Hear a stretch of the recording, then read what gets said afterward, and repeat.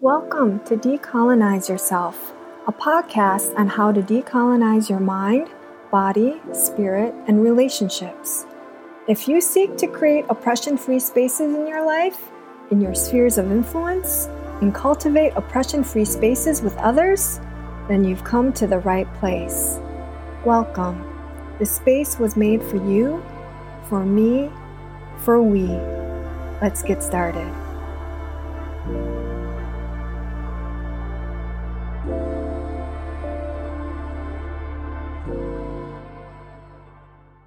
My name is Dr. Sujin Pate.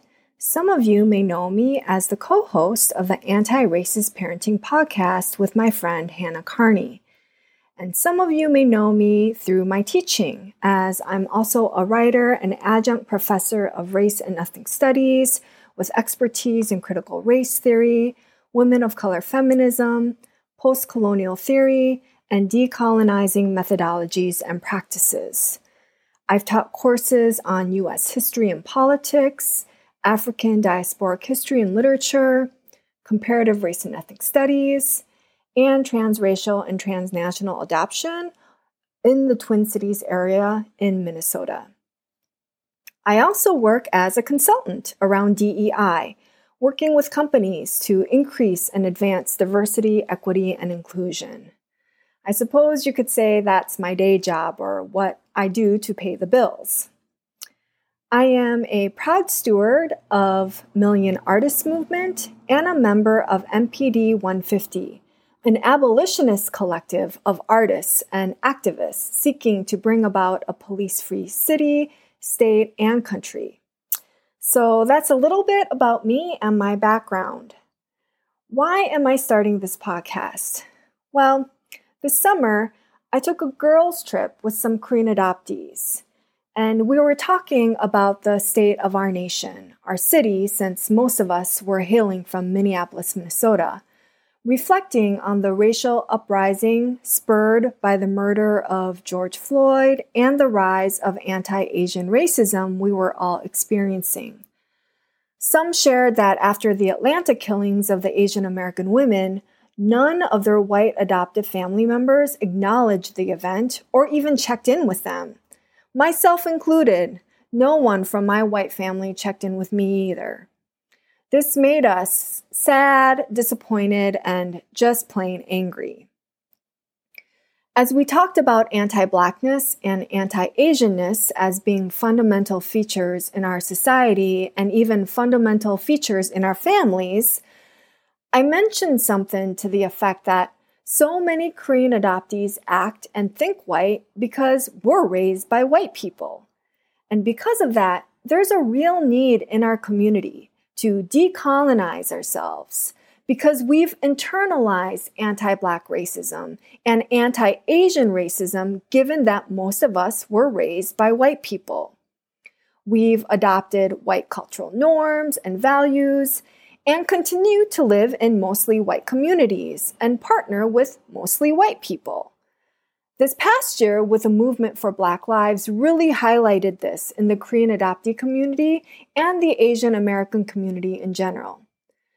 But if you think about it, in a way, we're all raised by white people and white culture. All of us, regardless of skin color. Because white supremacy is the air we breathe.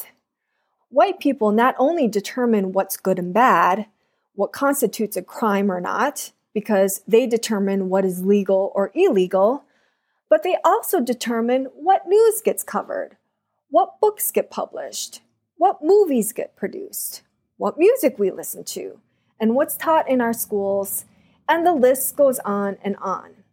Not a single aspect of our life isn't informed and determined by white people. So in this way, we're all raised by white people. And because of that, we've internalized the ways of the oppressor, how he thinks, acts, works, treats and relate to others, etc. And I say he on purpose because the people making those laws and decisions on what we see, listen to, watch, and learn in our classrooms are determined by white men, historically and presently. Patriarchy is a fundamental feature of white supremacy. Now, let's think about all this within the context of colonization. A fundamental strategy that colonizers used to colonize a people was to colonize their minds. How do you colonize a whole people? By getting them to think like you, to identify with you, to want to be you, the oppressor. That's how we end up reproducing oppressive systems in our work and relationships, regardless of how woke we are or how committed we are to social justice. We end up thinking and acting like our oppressor because we are socialized and taught to identify with our oppressor. This podcast works to undo all that. This podcast seeks to serve as an antidote to the toxic ways in which we've ingested systems of oppression in our lives and bodies by providing blueprints on how to decolonize our minds, spirits, bodies, and relationships.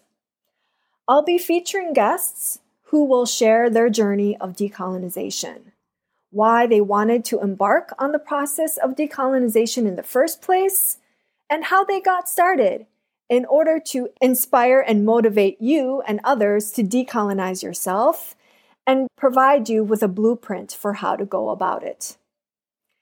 I hope you will join me in listening and learning from our guests.